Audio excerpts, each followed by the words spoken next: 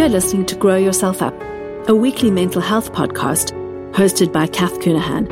I'm a psychotherapist, writer and speaker working in private practice in London.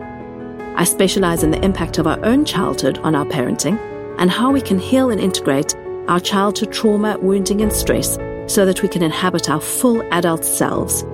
Join us each week as we talk about all things growing ourselves up, how we can tend to ourselves in our parenting, generational healing, and overcoming the impacts of childhood trauma.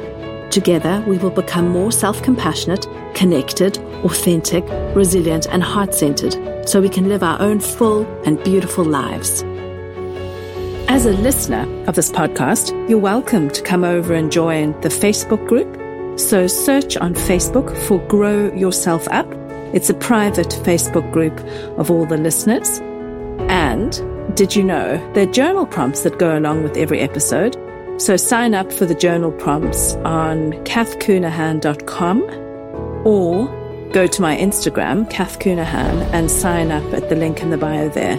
And you will get my newsletter, Nurture, Heal, Grow, which contains all the journal prompts. Looking forward to seeing you in the Facebook group. The podcast is produced each week by the wonderful Audio Cafe. Thanks for being here.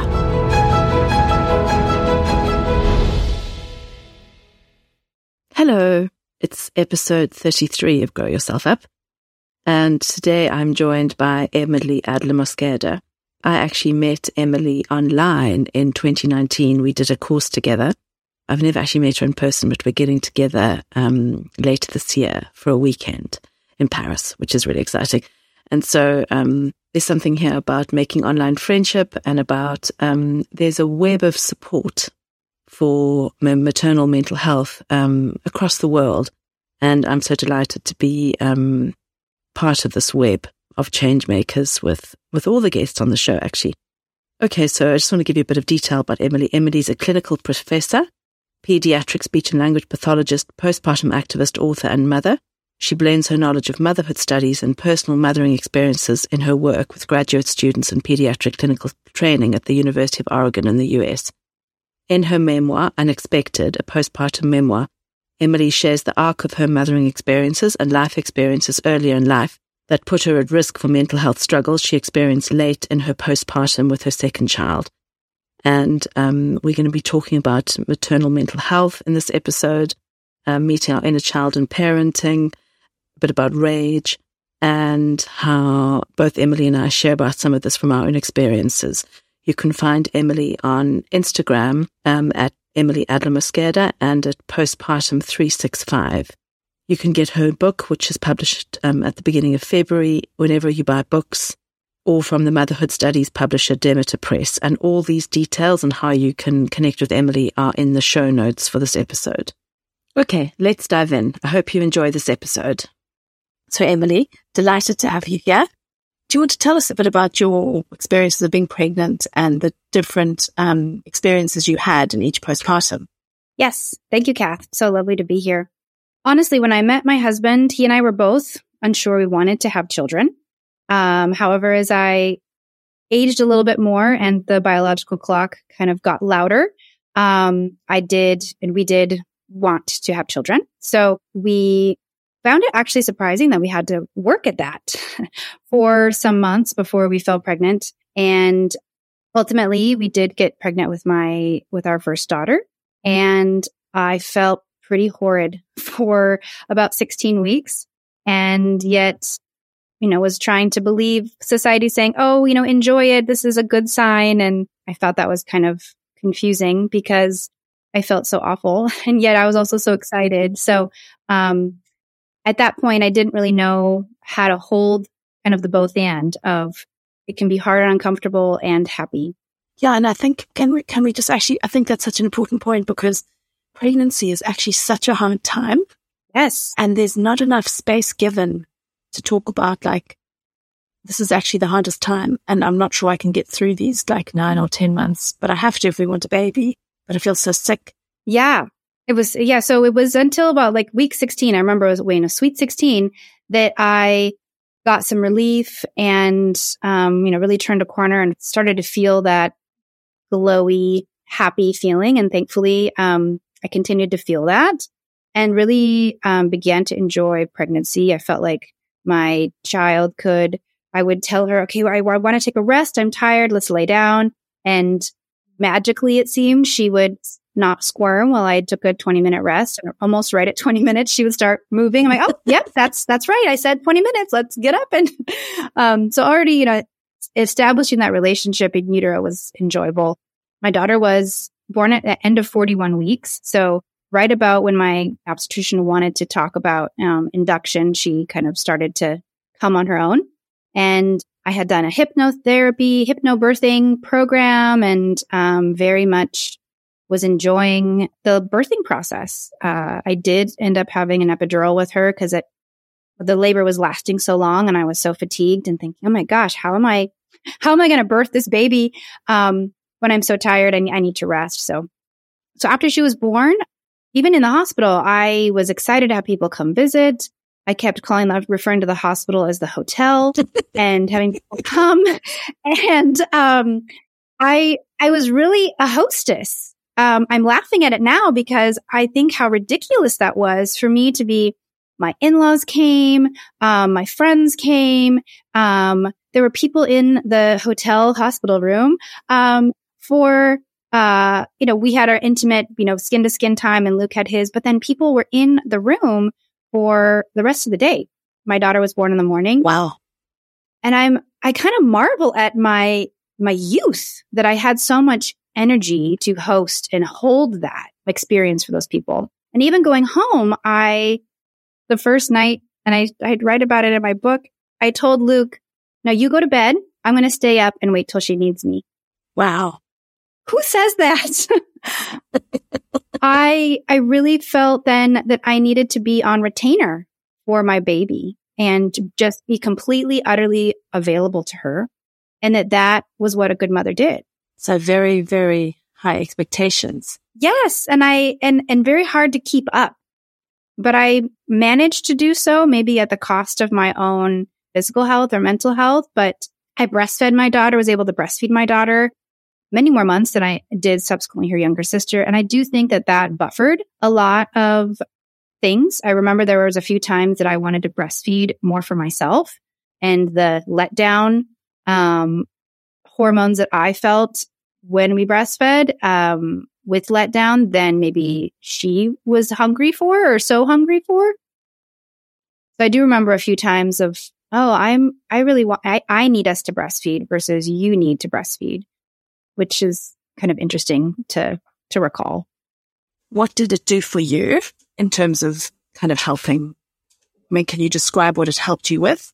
I think it calmed me down. It helped me feel calmer when we breastfed, and just really having all those hormones, continuing to have those hormones support the caregiving. And I was doing a lot of caregiving because I was also in a mindset of mother knows best. I need to do this myself. I didn't want help. I had a social kind of reputation of being very independent and capable, maybe even a perfectionist, but just a very capable person professionally and personally. And so I wanted to keep that up as well. And I could. And so my parents also felt that they needed my new little family to develop together.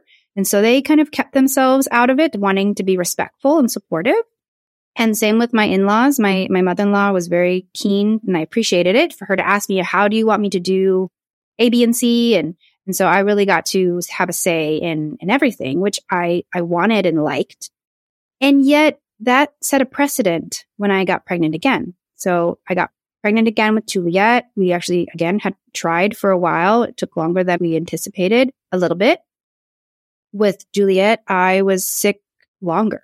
I felt awful. It was just, I couldn't come home from work and just lay on the couch. I had a 2-year-old that needed me. Yeah. And so that was really hard. And with Juliet, I even took some, anti-nausea medication. I really tried to help myself not feel shitty because I couldn't feel sick. I couldn't feel poorly. I had another person that was relying on me.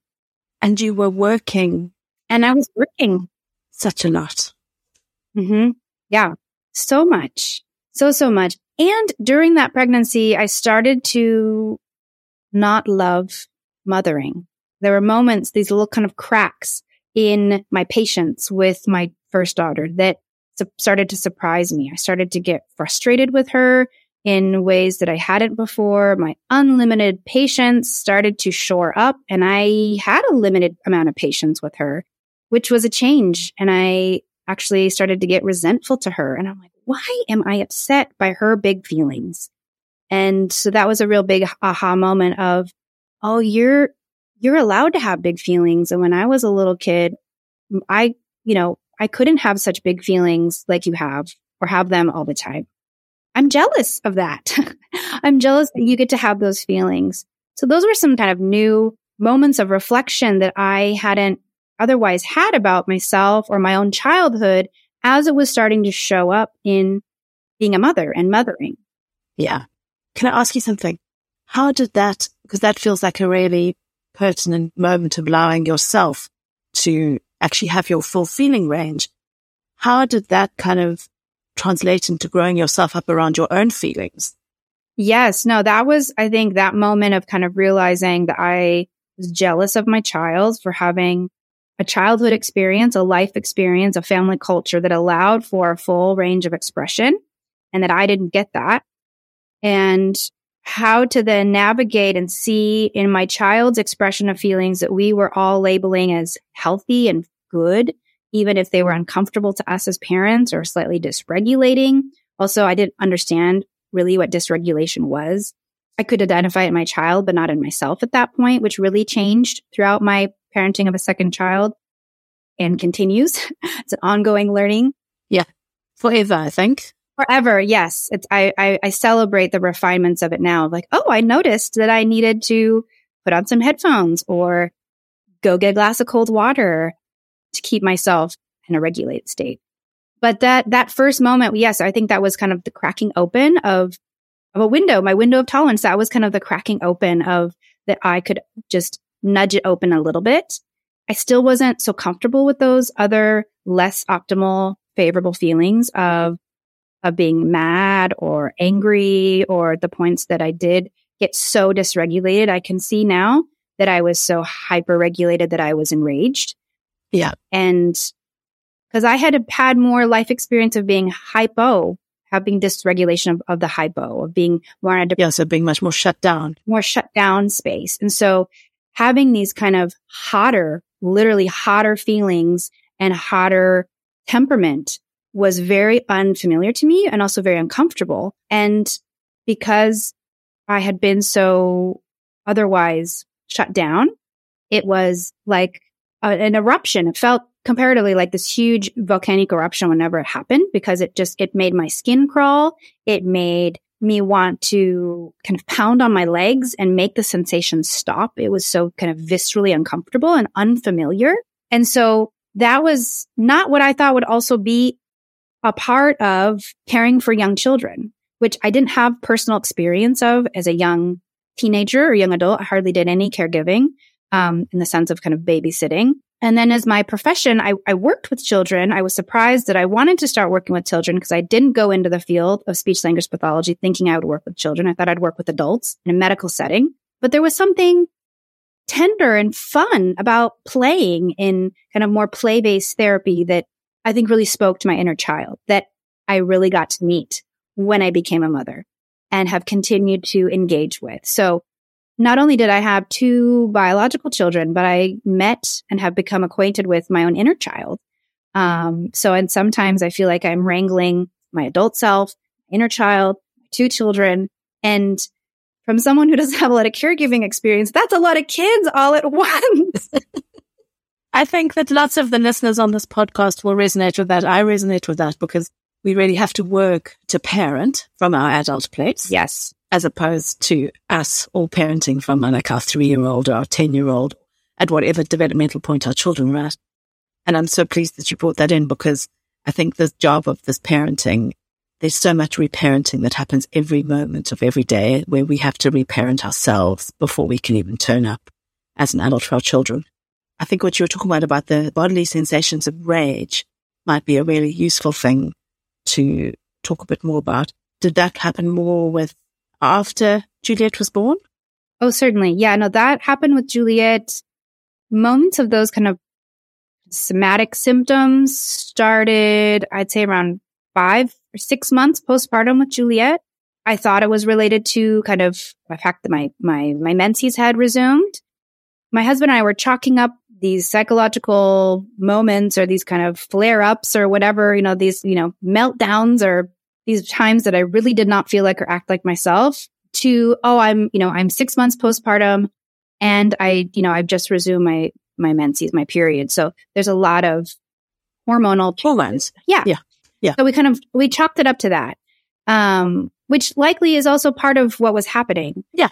But also I think what I was grappling with that I didn't know the name of was this whole concept of my nervous system and the different parts of the nervous system, what a window of tolerance was, what being hyper aroused could look like. And even now that I've, gotten more acquainted with it in just kind of even like the 101 education, which you've been a part of in different situations, that I didn't go into adulthood, let alone motherhood, with that knowledge of this is how we're always modulating our state of being. Yeah. And when your needs aren't being met because you're caring for somebody else, that's going to take a toll, or there's going to be a price for that. And so you really have to also expand your awareness of yourself. And that in that learning process, while you're simultaneously working with a child who's, starting to crawl and get more active. And I was engaging with my 3-year-old who was very much a 3-year-old. It was so much to manage on top of also working. It was so much to even fathom. It was so much that I couldn't do it all. And I needed to actually take a break from my job. It was getting to be very overwhelming. And I had a good friend of mine reflect back to me just how burnt out I was. I was very much on a survival, just keep functioning, stay positive, almost maybe some toxic positivity about it all, or some bypassing of what was really going on. Not intentionally, but I think subconsciously, because I didn't know more that I then have learned of. I was really dysregulated. I wasn't getting enough time to resource myself because that precedent of Emily's got it.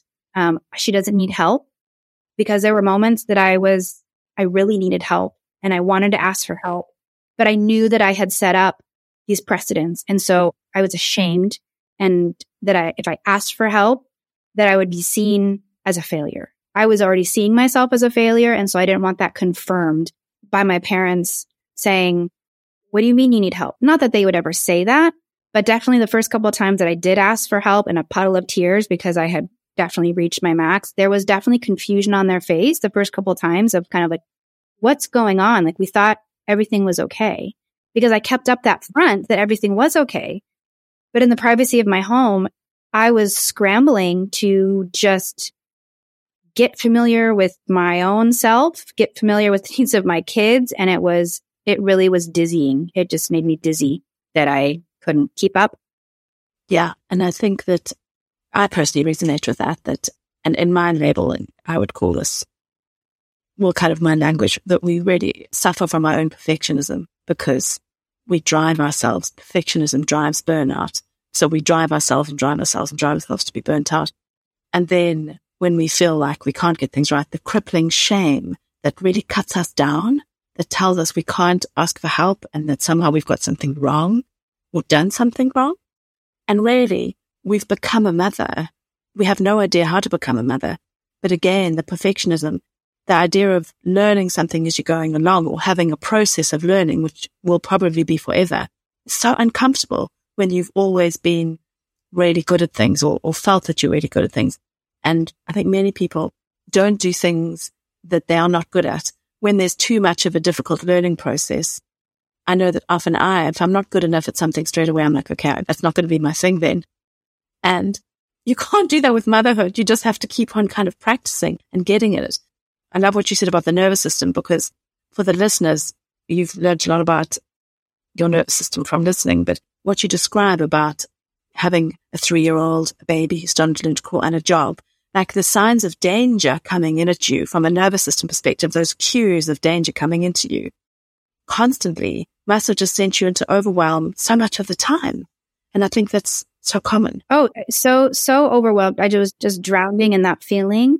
And then also when I would go and feel ashamed, then I would be start in these shame spirals, these shame storms, and just have this mental just cloudiness of how shitty of a mother I was or of a person. And I would just feel so down on myself that would last longer than the actual moment of needing to ask for help. And then I would feel guilty about asking for help. And it would just kind of be this cycle.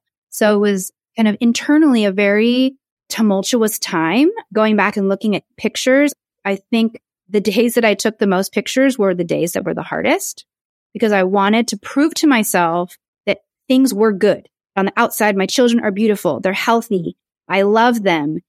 I just needed this huge counterweight to how the interior of my mind felt, because it was such a contrast. And the pictures of myself that I took, I do, on a glance, I do look happy. But I also, if I look more critically, I do look like I'm trying really hard. There's something in my eyes that isn't quite at peace.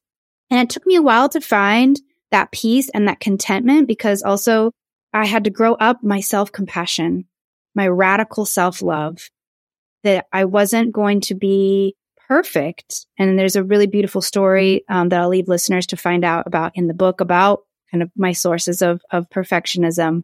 And yet it was in getting to be comfortable with the proverbial and actual messiness of life and communicating to my nervous system that was safety, that was okay, was a real learning curve.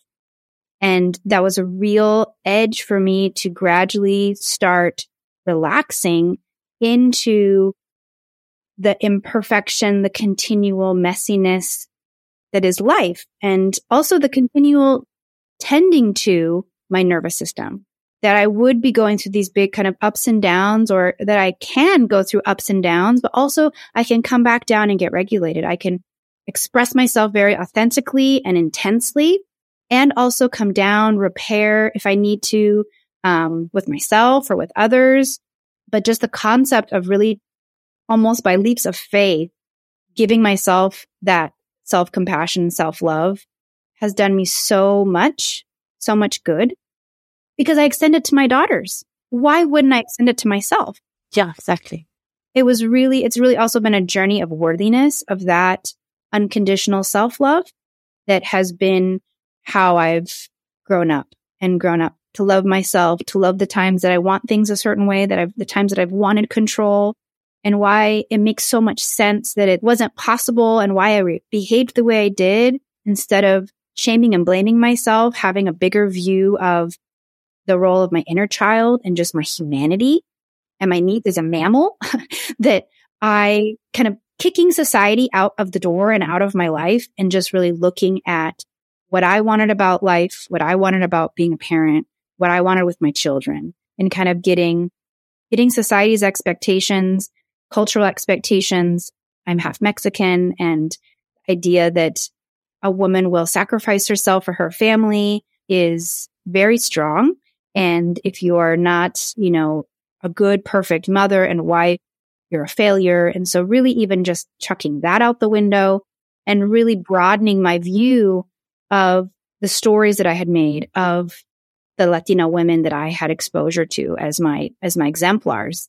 And really looking back at those times, particularly for my work and working with Spanish-speaking children and families, that I'd had these hard experiences, these real experiences, and I had these human experiences of being frustrated and exhausted, and letting myself have that exhaustion.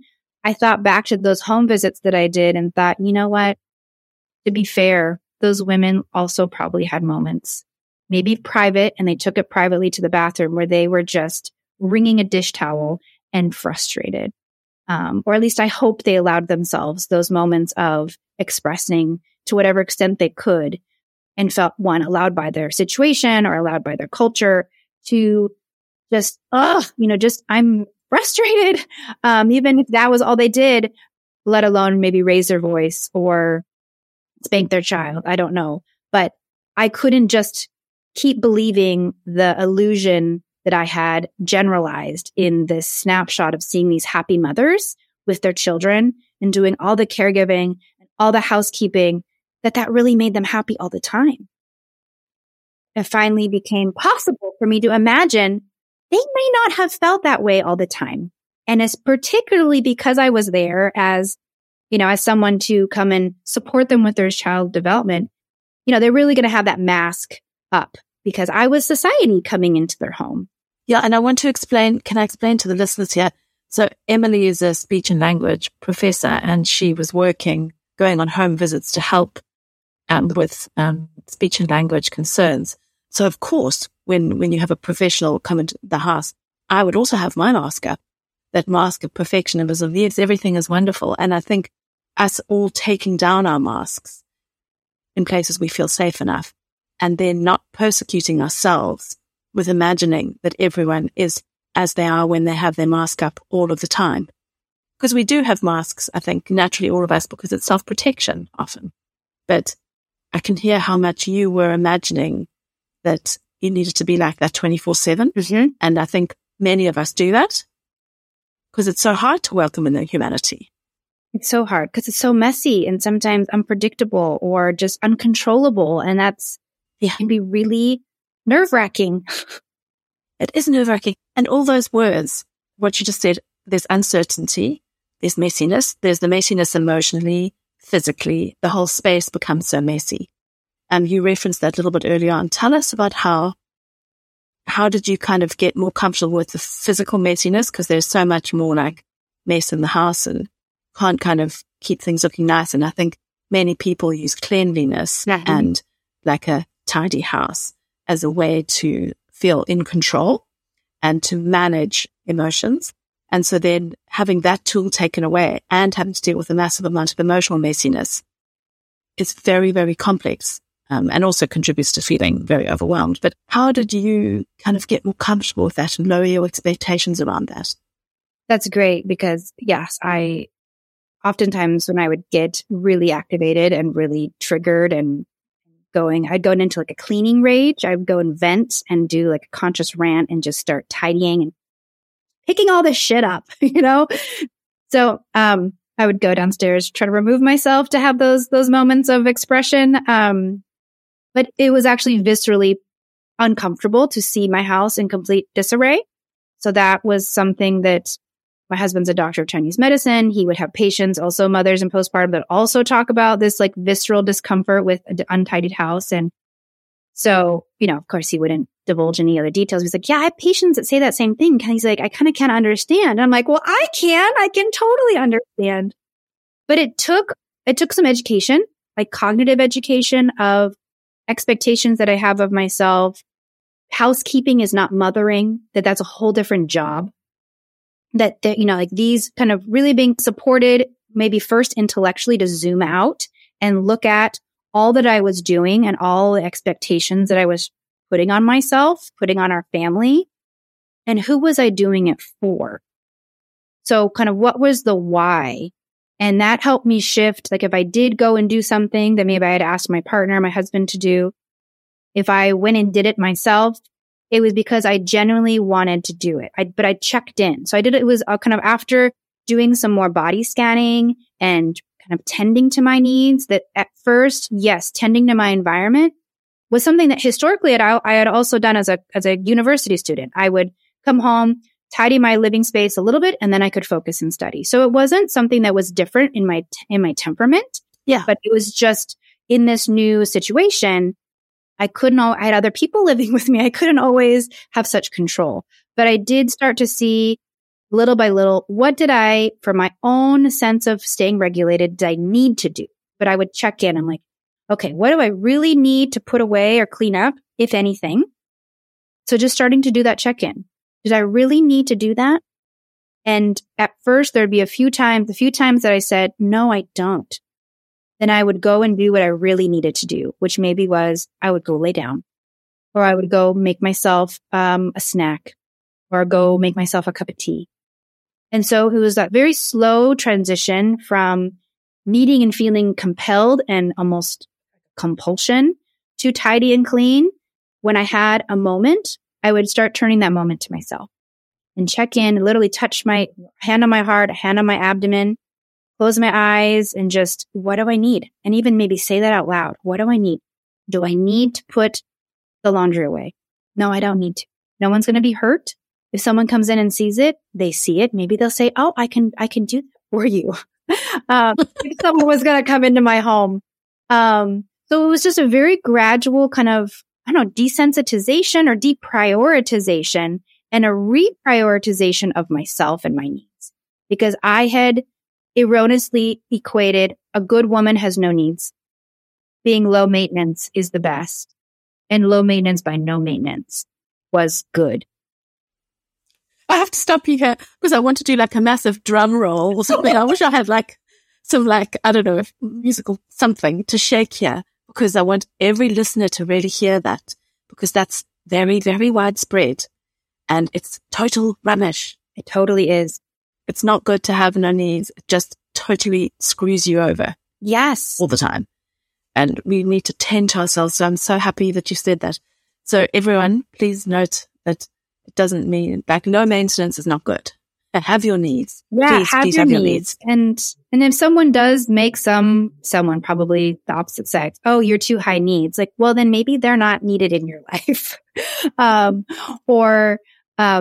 But I mean, when we're talking about basic human needs, if you really look at what your needs are of, I need and needed before pregnancy and since pregnancy, 8 to 9 hours of sleep. I need quiet and alone time. I'm an more introverted, have an introverted inclination. I need that alone time. Now I might need to negotiate that differently now as a mother, but being able to state that I need that does not make me selfish, does not make me a bad person. And if anything, it just makes me really clear on who I am and what I need. Like a fish needs water. A dog needs to go for a walk every evening. Different animals need different things. And from our life experiences, that also shapes what we need. So that was also a huge thing, learning again in a very messy time and maybe in not the best elegant ways that I become more graceful and skilled, mostly skilled at clarifying, identifying to myself what my needs are, communicating what I need as my needs, being able to anticipate those needs a little bit to be more planful, because that would, in an ideal situation that can maybe happen every once in a while. Not that everything needs to be ideal, but that can be helpful. But sometimes it's after the fact, or that's how I was learning, that I would start to get edgy and cranky. And then I'd be like, oh, and I would even narrate to my children kind of some mindedness, some reflexive functioning of, I am getting crabby.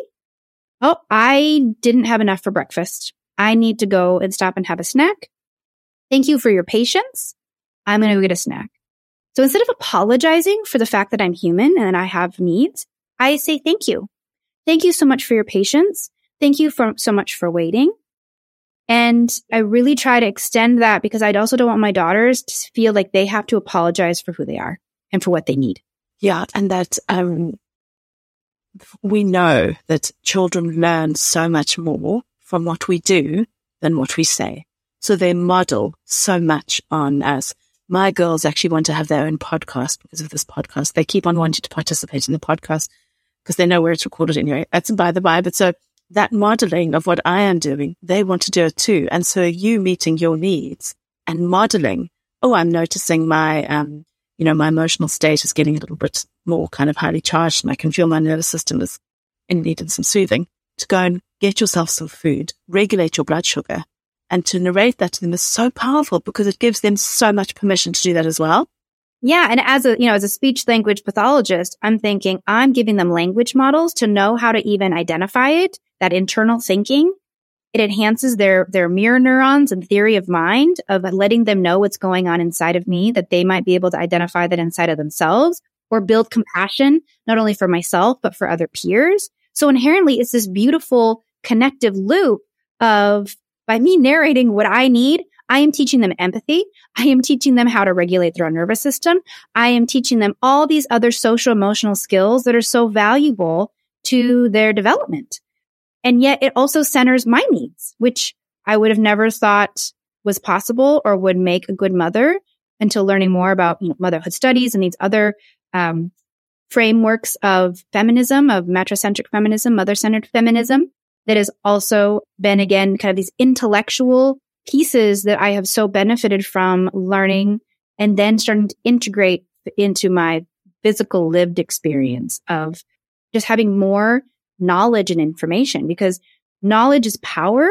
And also at the same time, in working with patients, there is defined literature that stroke patients who get education about a stroke and their caregivers and their community, they have better outcomes because they understand and have some education about what happened to them, what's going on, what they might expect. And that really reduces anxiety. And so I feel like entering motherhood, there wasn't enough explicit education about dysregulated nervous systems. What is your nervous system? Having needs, what we do to mitigate and navigate regulation all the time. Do we get up and go for a walk? Do we chew gum because we want to chew and bite on something? We're doing all these things that we don't really realize is to keep ourselves awake and focused and within our window of tolerance. But getting some of that overt, explicit education, maybe as young adults or in our adolescence, and then again, later in life, I think would help even the whole concept of matrescence. Like, if we could get some information before we're actually in the stage of development and experience, I think that could be so helpful to have that growing up experience be more supported and feel more typical than I'm broken, I'm wrong, I'm a failure, and I'm going crazy. Because you're not going crazy. You're human. No, we're not going crazy. And I think many of us feel like that. We're broken, we're crazy, we're having an experience that is atypical. I think in many cases, motherhood cuts us down to our knees. And some of us get a diagnosis of postpartum depression or anxiety, but I think there's a huge spectrum of people who really struggle and perhaps don't meet clinical criteria for diagnosis. But I don't think necessarily diagnosis has that much value. So I think that there's a huge range of us who really struggle in this period. And it's not because we're broken. It's because these are experiences that change everything. And we don't have enough kind of context and understanding and education to support us in those. And there's so much gaslighting that goes on of new parents. Now, Emily, I'm wondering, do you want to tell us anything about your book? I think that I would really suggest the readers buy it. It's called Unexpected.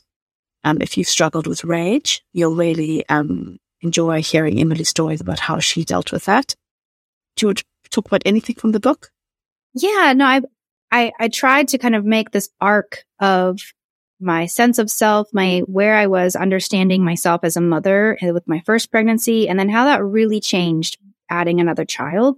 But also just, I think I was already entering the trials and tribulations or the learning curve of the really kind of intense growing myself up that happened to happen when I was pregnant again, but with a 3-year-old. So I think as you mother longer, whether you have one child or more children, there are just new seasons, new years of mothering, another 365 days of postpartum.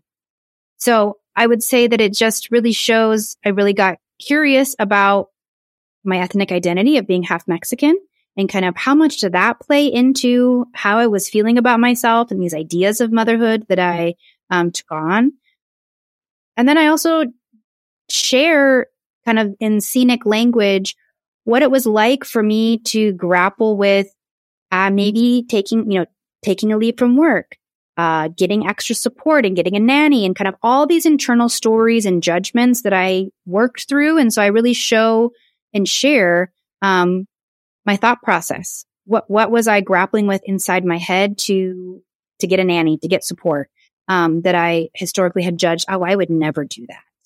So I also talk about meeting my inner child and getting more acquainted with her in a very clear way and really having some aha moments and trying then to put that into my mothering and the messiness that was the first couple times, 5th times, 12th times of trying to integrate and acknowledge my inner child as well as my actual child and children. It's kind of a peek into a mother's mind who's really trying to grow herself up, and the inner dialogues that I had with myself and how that was being met by external circumstances, and how I also didn't know, and this was also what I learned while I was writing the book, how experiences in my adolescence and my adolescence mental health had made kind of risk factors for being really dysregulated and having, perinatal anxiety and mood disorder symptoms. However, like you, Kath, I don't know that I've got mixed feelings about diagnoses of mental health, when I really think under all the mental health diagnoses that are important for individuals to get support. And if you are medicated, take your medication and to be supported in that way. And underneath all of it is our nervous system. And I think with more understanding of our nervous systems, that those hypo symptoms and hyper symptoms of dysregulation can be adjusted by pharmaceutical medication, but also alternative methods of medication and remediation. But I also think just education of what it is your body needs and what your nervous system needs and your life and lived experience, your epigenetic, your relational, your family history experiences of anxiety and depression, and kind of much more complex than meeting, in the DSM-10-5 diagnosable, clinical diagnosing symptoms. I think is much more complex than that. Though individuals in crisis do need some relief. I felt like my moments of crisis were not so intense that I needed to take a pharmaceutical prescription. And I talk about that and why an earlier experience in my adolescence really played into that decision, and why it wasn't just me being stubborn. I had a good reason. I had some body memories about why that wasn't a good idea. And I'm so pleased you touched on that, because that, I really want listeners to know that everyone has different experiences around what support they need postpartum. I kind of had a breakdown at like 10 months postpartum, and I did go onto medication. I needed that capacity at that point that the medication gave me to kind of live and do what I needed to do, to work, to manage, to kind of address some of the issues that I had faced. I'm really conscious, I guess, of, in fact, I really want each of you who's listening to hold your own experience about, it doesn't matter whether you've got a diagnosis or you don't have a diagnosis, or you are on medication or you're not on medication, honoring your own experience and really investigating your own needs is kind of the most important thing, I think. Yeah. And I also would encourage listeners to seek out mental health professionals that know and are familiar with perinatal mood and anxiety disorders, that look at those risk factors that maybe aren't so prevalent in your immediate, maybe last 5 or 10 years of your life, but maybe go back further than that. In my acknowledgments, I talk about some things that I learned while I was editing in the book from Postpartum Support International that really helped me see and bring in content to the book of this longer arching points of relevance that I had kind of discounted, but actually played some of a role of what I was experiencing when kind of everything came tumbling down in my late postpartum with my second child. And childhood trauma was a huge contributor to that, and the adaptations that we deliver, that we develop. So perfectionism is a contributor to yes, they talked about that. Postpartum. Okay, before we close, Emily, is there anything else you'd like to share with the listeners? It's been really beautiful to have you on. It's been such an honor. And Kath, I just want to say thank you for making this offering of Grow Yourself Up, your podcast content and length, and the way you share so candidly from your own mothering experiences, as well as from the literature and your professional self, and kind of presenting your integrated self of your mothering self and your professional self. I have personally found so helpful. I've shared your podcast with friends of mine that are mothering. So I just thank you so much for what you're offering, and I'm excited to see what Grow Yourself Up does for those listeners. That's so sweet. Thank you so much. That really touches me. Okay. Lots of love to all of you. And thanks for being here with us today.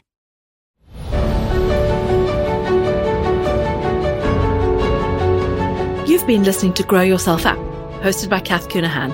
We'll be back next week with a new episode supporting you to better understand and tend to yourself for more heart-centered, connected, authentic, and resilient living.